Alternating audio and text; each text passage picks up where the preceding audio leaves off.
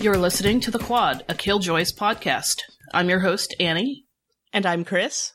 And I'm Stephanie.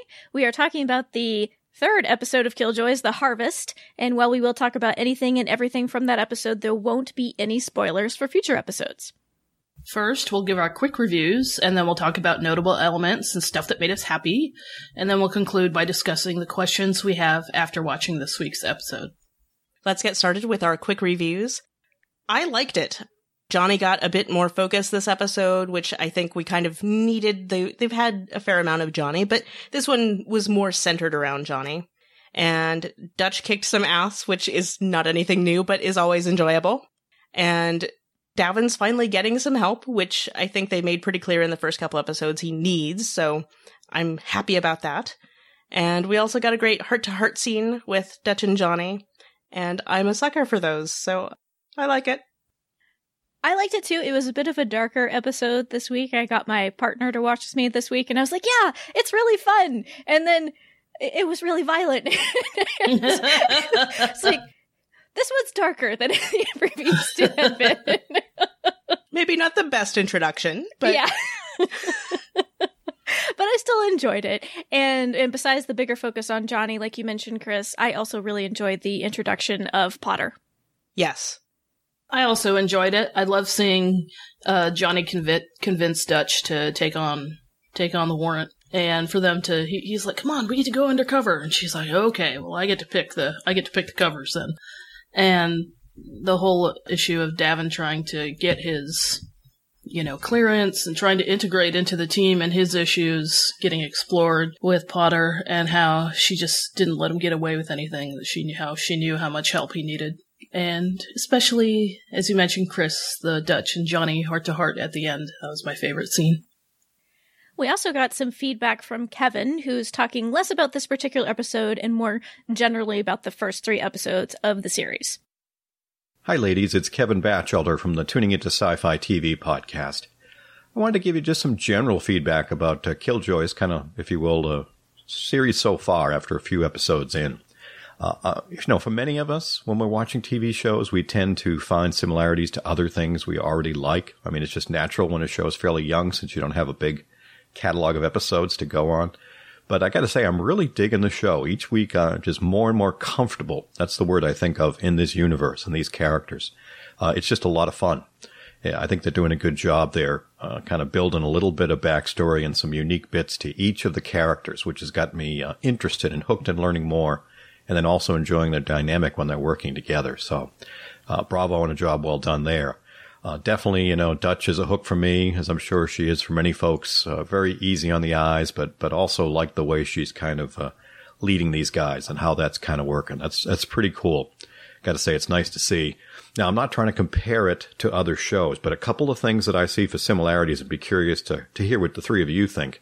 One is that so far, I'm certainly seeing a very much a similarity to Lost Girl. Now, in the sense of the fact that I'm not all that interested in the story of the week, I'm more interested in seeing how our characters deal with what happens in the story of the week.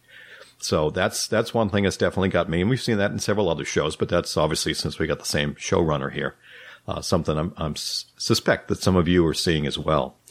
The other thing, and Annie will certainly get the parallel, and you other ladies surely will from other shows, there have been some real moments that just absolutely crystallized me. Certainly the first episode, that scene with Dutch where she kind of rescued the guys when they were pinned down, that whole scene with the music and her having the necklace bits, the visuals, just absolutely. I love to share that video to try to get folks to watch the show on social media. And we had another one in last night's episode, and I'm hoping I find it up on YouTube soon. That was the scene when Dutch walked into the bar, the whole, I have a headache, a badge, and a gun. Behave. God, I love that one. That's the kind of stuff that can hook people. That just gave me a big ear-to-ear smile. And Annie, to me, I saw a little bit of Aaron Sun from Farscape in her in that line. And we've seen that same attitude in other places. So digging it very much. Loving your podcasts. I hope you all take care. Thank you for that feedback, Kevin. I agree with you. I tend to care less about the story of the week. And I'm not saying that the stories of the week have been terrible, far from it. But I'm not necessarily watching because I'm like, oh, the plot's going to do this and going to do this. I'm more invested in these characters who I like a whole bunch. Right. That was always true of like Alias too. Like there'd always be some sort of fun adventure, but it's not really about that. That's just there because it's fun and cool, and it's good to watch, but it's not what you're watching the series for. It's not like the main thing, because like the emotional connections between the characters is where all the real richness of the series is, to me. Yeah, and we see the same thing with the beginning of Lost Girl, which, of course, is done by the same people. So, as you see all these relationships form and you see the background of them, that's what really keeps me hooked. So does Dutch remind you a bit of Aaron's son, Annie? I've only seen a few episodes of Farscape, and I gotta say, Aaron seems to have far more anger management issues than Dutch does. Yeah, Aaron Soon, she's a bit of a, because yeah, I don't know if she reminded me specifically in that moment where Dutch fires her gun off, but yeah, that's very Aaron Soon. So I was actually thinking, now that you mention it, Annie, that is sort of, I guess, the thing that sets Dutch apart, because we've seen this sort of character before, as we're talking about, the badass who's got the attitude and the gun and whatever.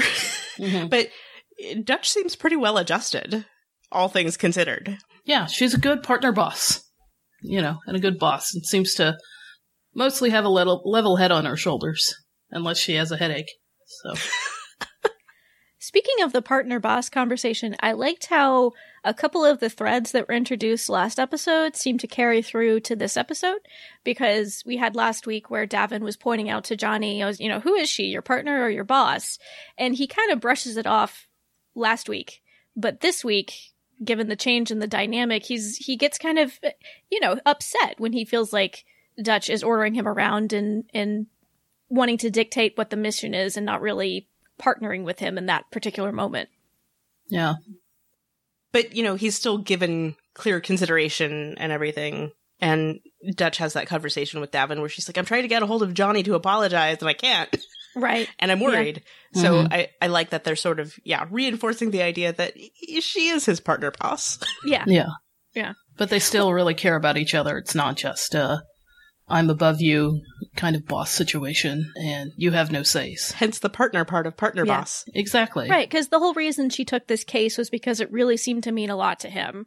And I think it was more the situation in this particular spot that made him get a little offended by her being bossier, because he was feeling itchy about the fact that Davin was already ahead of him as far as rank goes in the Killjoys. And so I feel like it was more situational that he got upset, but I liked that, they planted that little seed last episode, and then we see kind of some follow through this time. Yeah. And that they do give it the resolution in the heart to heart at the end with them actually talking it out. I know, people talking it out. It was great. I love that. I loved the resolution to their little tiff that they had at the end, and like Johnny gets all teary eyed when she says he's irreplaceable. I loved it. I know, it's so sweet. And he gives her a little kiss on the head. Yes. Oh, I don't like it when they fight, but I liked it when they made up. Exactly. Although her saying, Johnny, don't be a shit, just, in that voice is so sexy. Like we said, we could... That's not where I thought that was going. But that was just me. Oh, Annie. Well, like we said, we can listen to her read the phone book, so... Yes. I would listen to her read the phone book. Hannah John Kamen has a very sexy voice. Yes. I also, like I mentioned, really enjoyed the introduction of Potter, and it looks like she's going to be a recurring character, which I'm really happy about. Me too. I like that she was sort of not taking any of Davin's nonsense. Yeah, not taking any BS from the beginning. And I love how he's like, how'd you sober up? I have access to the good drugs or whatever. I like that she had a very clear motivation throughout. It's like, what will this do for me? And I think it tells us something about what it's like living on Westerly, which I think is another thing this episode did well, is demonstrate just how far down the ladder poor Westerly is in the quad. Mm-hmm. Poor Westerlands, which is apparently what they call people who live on Westerly. Yeah, it took me a second to be like, what? Oh, okay, got it. Yeah. Yeah. Well, and at first I thought Potter was just being opportunistic and always going, what's in it for me? And I'm like, is she just trying to scam Davin and everybody she runs across? But it turns out she really has a pure motivations, because she's one of the rare people that seems to be looking out for the Westerlings and wants to, take care of them, because she's one of the few doctors around. So it's not like she's doing it purely for profit to get drugs or whatnot. Well, and also she has no choice, really. Yeah. Because she got kicked out of... Where did they say she got kicked out of? I forget. Crush. Yeah. It's usually Crush. Well, we have Crush, who's clearly at the top of the ladder class-wise. And then we have Leith. Is it Leith or Laith? Leith. Leith. I think, right? I think so. It seems to be under that. And then Westerly at the bottom. And because we heard in this episode that the Martell, the hawk grower guy, aka Hops, I'm guessing. I guess they're supposed to be Hops, kind of. His family, there wasn't room for them on Crash, and so they got moved to Leith. So he still has some stature, obviously some wealth, but he's not wealthy enough, high status enough to live on Crash. And then the poor Westerlands, very, very much at the bottom. Because even the Leithians look down on them. Yeah. The Westerly people, the Westerlands, they seem to be the hard labor folks, right? Yeah. Right. The blue-collar folks. Mm-hmm. Yeah. Mm-hmm. Not even blue collar, like no collar. Or if they have collars, it's like slave collars, sounds like. The mines don't sound like a very nice place to work. Right. But yeah, I think there was some mention of the oceans on Crush overtook the land, I guess. Yes. I went back and I reread this little primer that Sci-Fi made of the world of Killjoys, and it was very helpful. I'll probably put a link to it, because I think I read it once and then I forgot about it, where it goes through the different planets and basically the backstory of each of the different planets. So you have Crash, and that's where Crash is like Earth. People living on Westerly and Leith, they started out on Crash, and then it became overpopulated, the resources thinned, and so then they had to move stuff like their garbage and their mining and stuff like that to Westerly. But then they needed somewhere else to put the people, and people who weren't doing the mining and the grunt work and the stuff like that, they were moved off onto Leith. Because I think the guy whose name I don't remember now, the hawk grower guy. Martell, thank you. I think Martell did say something about the oceans overtaking the land, and so there wasn't enough land, so then his father, was it? Got sent with a one-way ticket to Leith and a plot of land. Anyway, world building is what I'm saying. The other part of this episode that was very notable to me is the number of former Lost Girl guest stars in this particular episode. Remind me of who played who. Okay, so we had Martell, the actor who played Martell. He was actually in a few episodes. He was a Doulahan back in season 1. Okay. And then he also played one of the guys who kidnapped Dyson at the end of season 3. Uh-huh. And then Potter, the actress who played Potter, she was Siobhan the Banshee back in season 1. And as soon as I realized that, I was like, oh yeah, I really liked her. I thought she had a lot of like sass and charisma, and I think she's bringing that to her role here too as well. I think she only had like 2 scenes in that episode, right? Mm-hmm. Of Lost Girl. And she only had really... Well, maybe 2 scenes where she actually had lines. She had a 3rd scene where she screamed. But yeah, she had a very small role, but still very memorable, I think.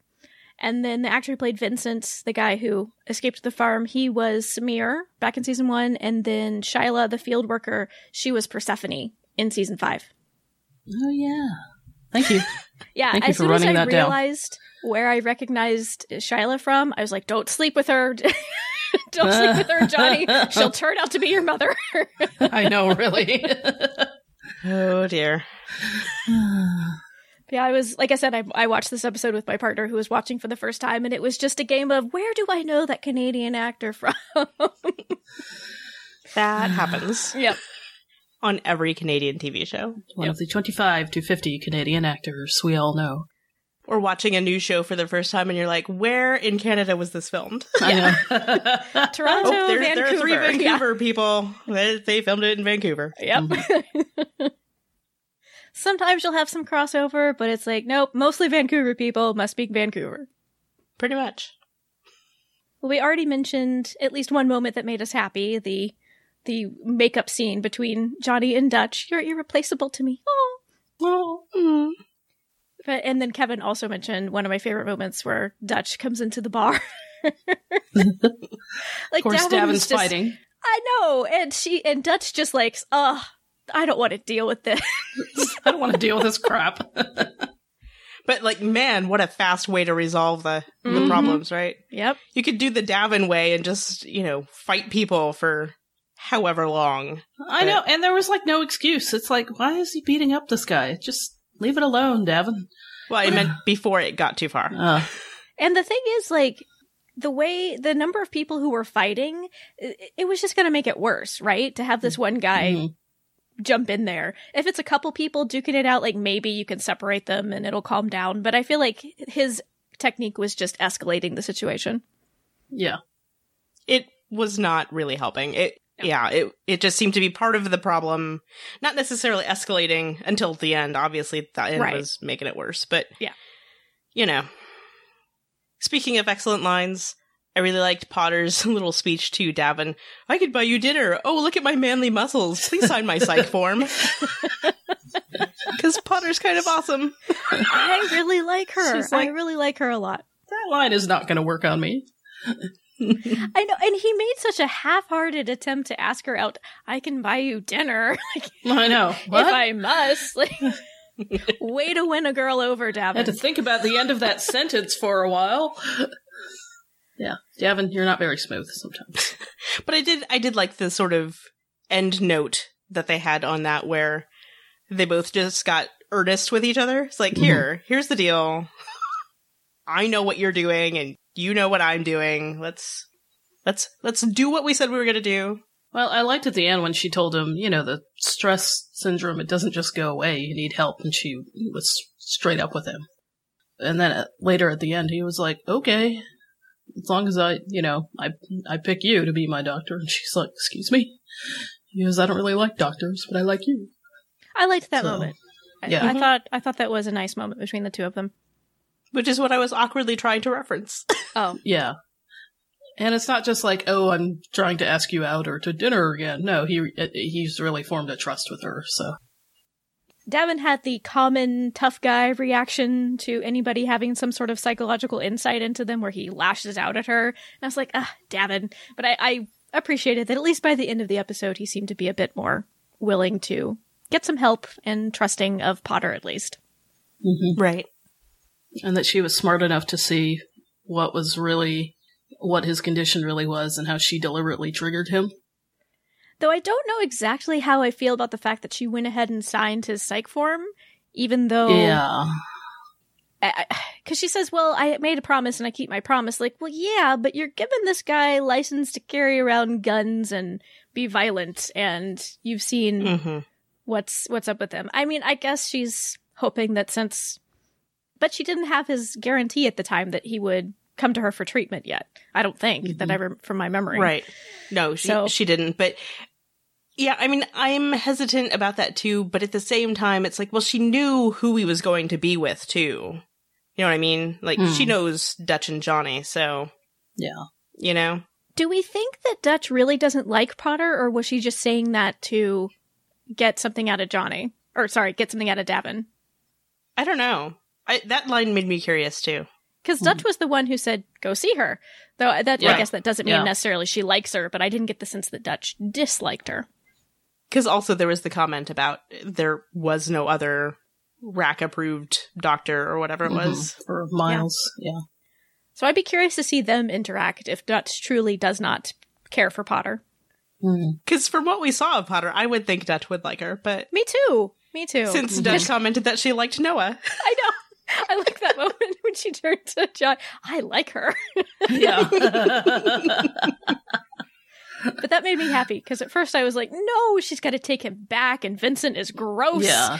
And Exactly. But she didn't. She didn't. Like, no! I was like, but you're the one that put the warrant out on him. Aren't you pissed? And I liked how that storyline, it showed us like how compassionate Johnny is. The fact that he took that on for someone that he knew to help her out. Like, I really liked that. Mm-hmm. Although then he was like faced with the proposition of cutting off his ear to like continue on the path he'd gone down, and I'm like, loyalty has a price, Johnny. Yeah. I really hope it gets reattached well, so it's not upside down. The rest of the season, Johnny's ears on sideways. I know. So it looks kind of big. Okay, though, but if he knew that he was going to try to get his ear attached afterward, couldn't he have tried to at least covertly slip it on some ice or something? Did he have to bury it, of all things?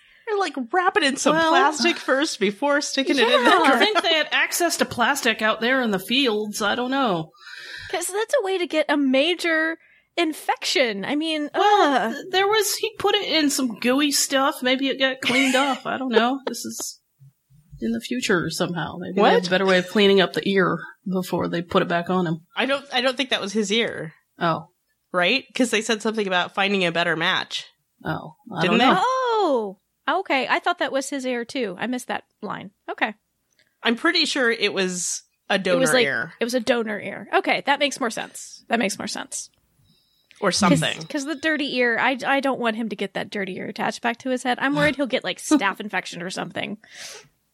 But they can heal cuts and stuff with like a light. So I worry, Chris. I worry. okay. I'm just saying it's the future. There's technology we don't know about. I love how Stephanie has so much worry for fictional characters that she loves.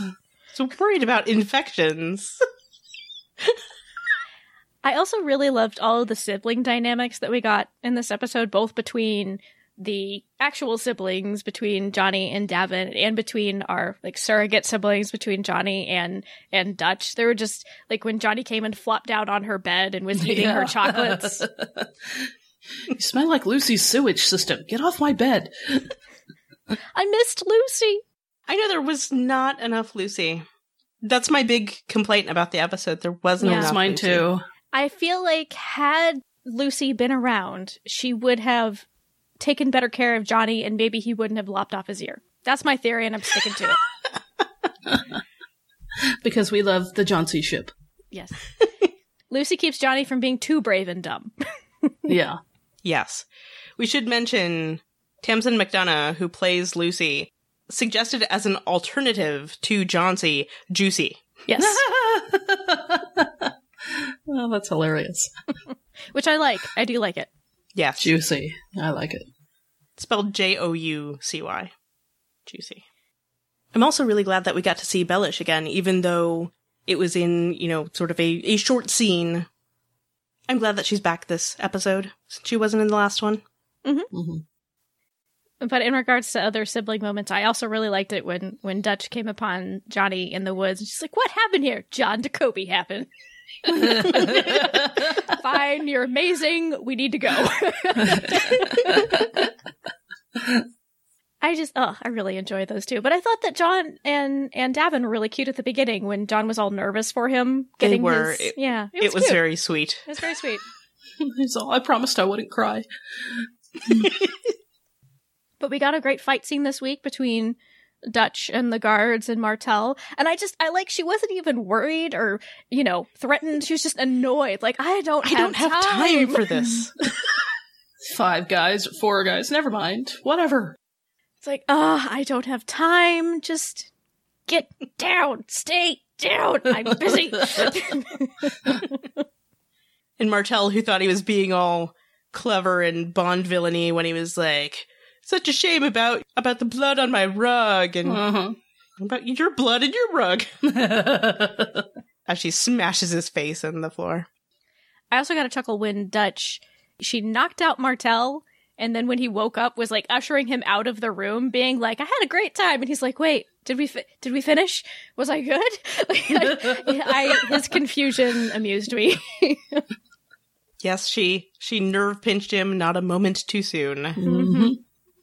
But I appreciated that she thought quickly to explain why she had so many scars for a woman who's supposed to be very high class, you know? It's like, I wonder if she's had to deal with this before. Probably. Yeah. And we also got a voicemail with some feedback from Denise. Hi, this is Denise at MB Ghost, offering some thoughts on episode 3 of Killjoys, another fast-paced episode. One of the qualities I like about Killjoys is there's no sitting around wallowing in a lot of introspection or exposition. I like how we've been introduced into the world of drug making and the efforts by the authorities to combat it by sending in these defoliation ships, which I have to say is quite a creative piece of world building by the writers, and how these ships drop these scorched earth type bombs on these drug making farms. I like the CGI effect there to demonstrate the destructiveness of these bombs. Now, this second point may write itself as the show progresses, but for me, the show is showing us two Dutches, one who is currently the bounty hunter, and then one who grew up as an assassin. She outright killed as a child, but as she grew up, that philosophy changed somehow. And now she's letting these guys go after she interrogates them. And didn't that gray-haired fellow say he's been watching her the entire time? Wouldn't he know this is happening? I have no issue if Dutch is both a bounty hunter and an assassin. I just want to know which side of Dutch the show is attempting to present. I'll be intrigued to see how the show reconciles this gap in Dutch's character as it progresses. But great show, loving it. And thanks for sending that in, Denise. I don't know that I don't know that it feels like two versions to me. You know what I mean? It feels like there's something that happened in between that we maybe don't know about yet, or definitely don't know about yet. But, you know, being trained to be an assassin, she clearly didn't want to be trained to be an assassin, I think, from what we've seen, right? I would agree. Yeah. I don't think we know the whole story of the relationship between Klein and Dutch. So I think there's a lot of unanswered questions. Plus, it seems like she's changed her name since then. Yeah. I don't know. It all feels very much like trying to escape a horrible, horrible past to me.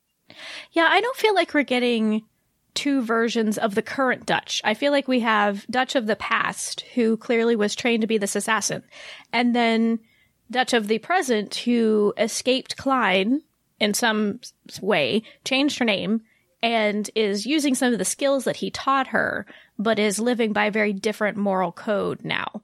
I mean, I think we're seeing, obviously her past is coming to haunt her. So, for example, at the beginning of this episode, we see her being far more ruthless than we've seen her be as a killjoy. But at the same time, she let the guy go. She didn't kill him. She showed him mercy. Yeah. Right. She clearly didn't want to kill him. Yeah. That was a little unexpected for me. And then I'm like, oh, okay. But I'm wondering what repercussions that's going to have if Klein finds out. But what was the purpose behind that hit he put on that guy? Right. But I mean, the whole thing just, I think we as viewers of the series is just picking up at the point where Klein has found Dutch, right? Right. I suppose, yeah. I mean, I thought that was indicated in the first episode.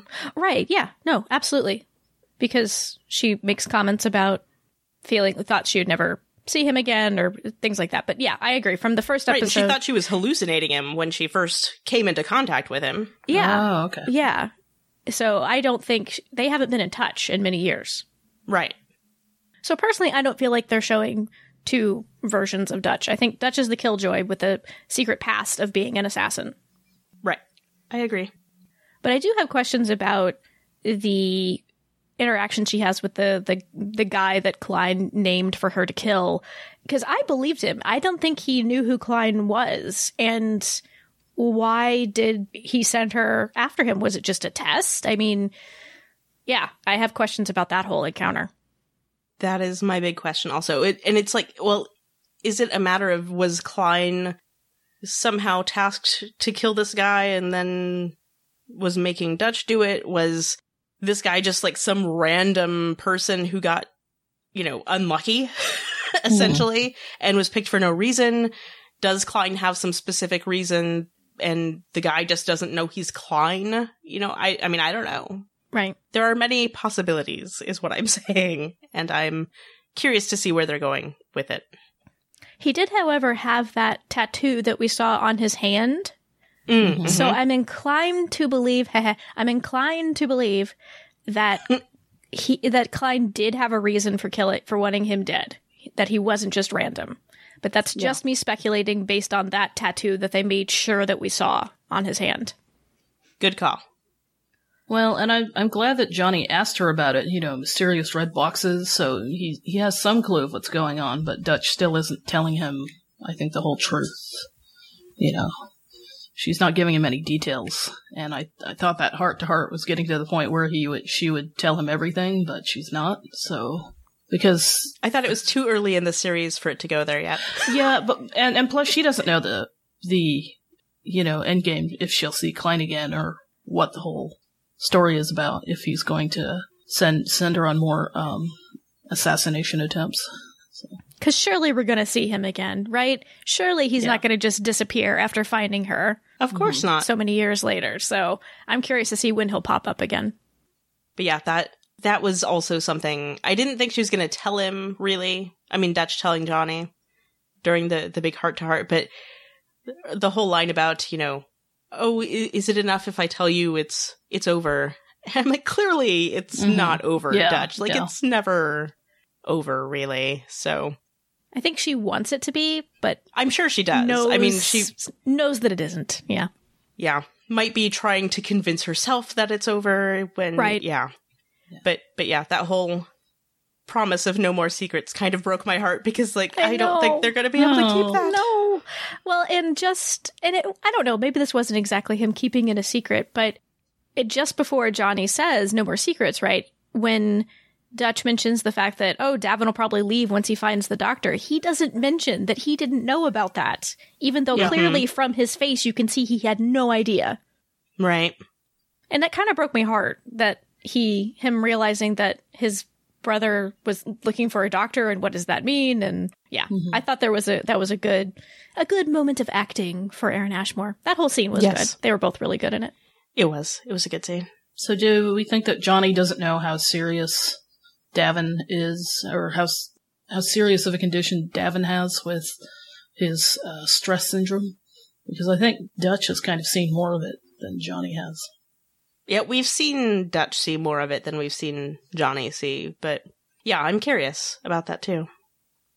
We also had the introduction, speaking of Davin and him needing to find a doctor, but the introduction of that drug that he asks Potter for, that she says is for a neurological condition. Mm-hmm. And he says that some army doctor just prescribed the drug to him, but he doesn't remember why. Is that the doctor he's looking for, do we think? It seems logical. I would assume so.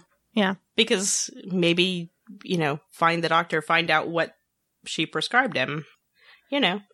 Also, what was with the light thing? She wanted to examine his eyes, and he would not let her. So what does that mean? I thought that was another trigger for him. Yeah, that was my thought. Oh, okay. That he was worried it might trigger his, I forget what they're calling PTSD in this world. Something stress syndrome. Yeah. But the fact that Potter clearly knew he had that syndrome, but still was wondering why he was taking that drug for a neurological condition, suggests to me that the drug wasn't for the stress syndrome. So that's interesting to me. Right. Unrelated things. Yeah. Yeah. Denise also mentioned in her feedback the introduction of this drug trade and how the government is dealing with the drug trade. I did like the defoliation ships that were burning up the forest. I thought that was kind of a neat effect that they used. Mm-hmm. And that was the other thing that I think they introduced last episode, and then it carried through in a larger thread in this episode. Because wasn't that what the old woman in Sugar Point was supposed to be suffering from, was withdrawal from Jack? Or was that another drug? Oh, okay. I'm not sure. Okay. I might be misremembering. Just a note from the editing room here. I went back and checked. They do, in fact, say that it is a Jack withdrawal that she is suffering from. But I did have the question in this episode. Did y'all get the impression that Martell knew about the Jack grow-up? Oh, he basically said as much. Okay, that's what I thought. So he essentially, he had his like legal hawk growing farm, and then he had some workers that he channeled over to an illegal Jack grow-up and was probably getting at least a cut of the profits for that. Probably. Because that was when he found out that people were snooping around, because he didn't know why they were snooping around. Mm-hmm.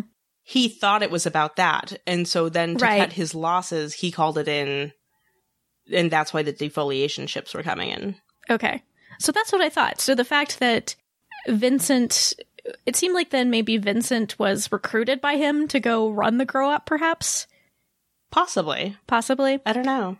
Because it seemed like I wasn't sure about what the arrangement was. Like if he had them do it or if he just knew about it and was keeping quiet for like a cut of the profits. I mean, I didn't, if they specified that, I didn't catch it. Right. Yeah, it's not particularly important, but it just, I was thinking about it because we had Shyla, the farm worker, who had like these noble causes of trying to help Westerlands escape this labor system.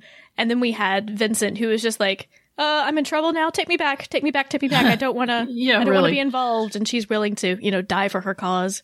Mm-hmm. Well, that's what was disturbing about the defoliation ships. I'm like, didn't they just wipe out everybody? Yeah. As we see that effect on Lucy's screen and, Johnny's reacting to it. I thought that was a good bit of acting. But yeah, that was very disturbing.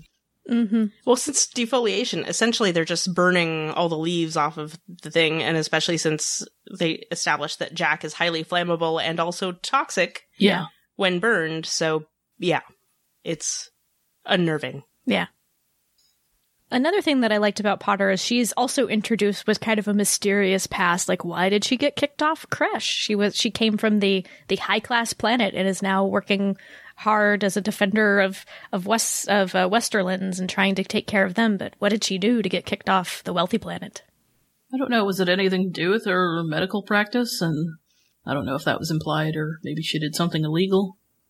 They did say that they threatened to take away her license, her medical license, but I don't think that he gave a hint as to what she did for them to do that. So it's possible it was related to her practice for sure. Maybe she put her ear on backwards.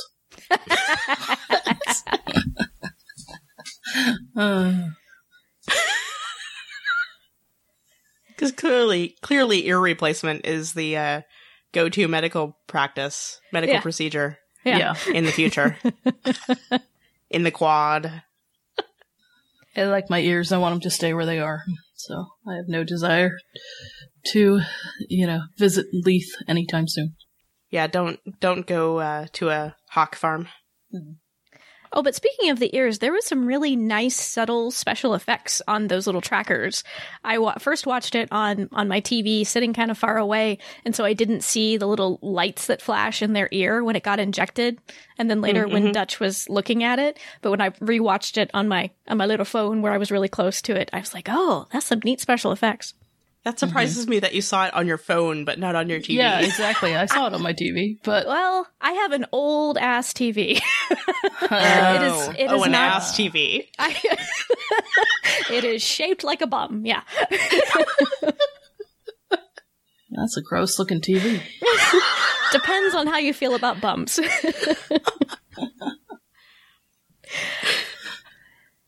Thank you to Kevin and to Denise for sending in their feedback. We'd love to hear your thoughts about this episode.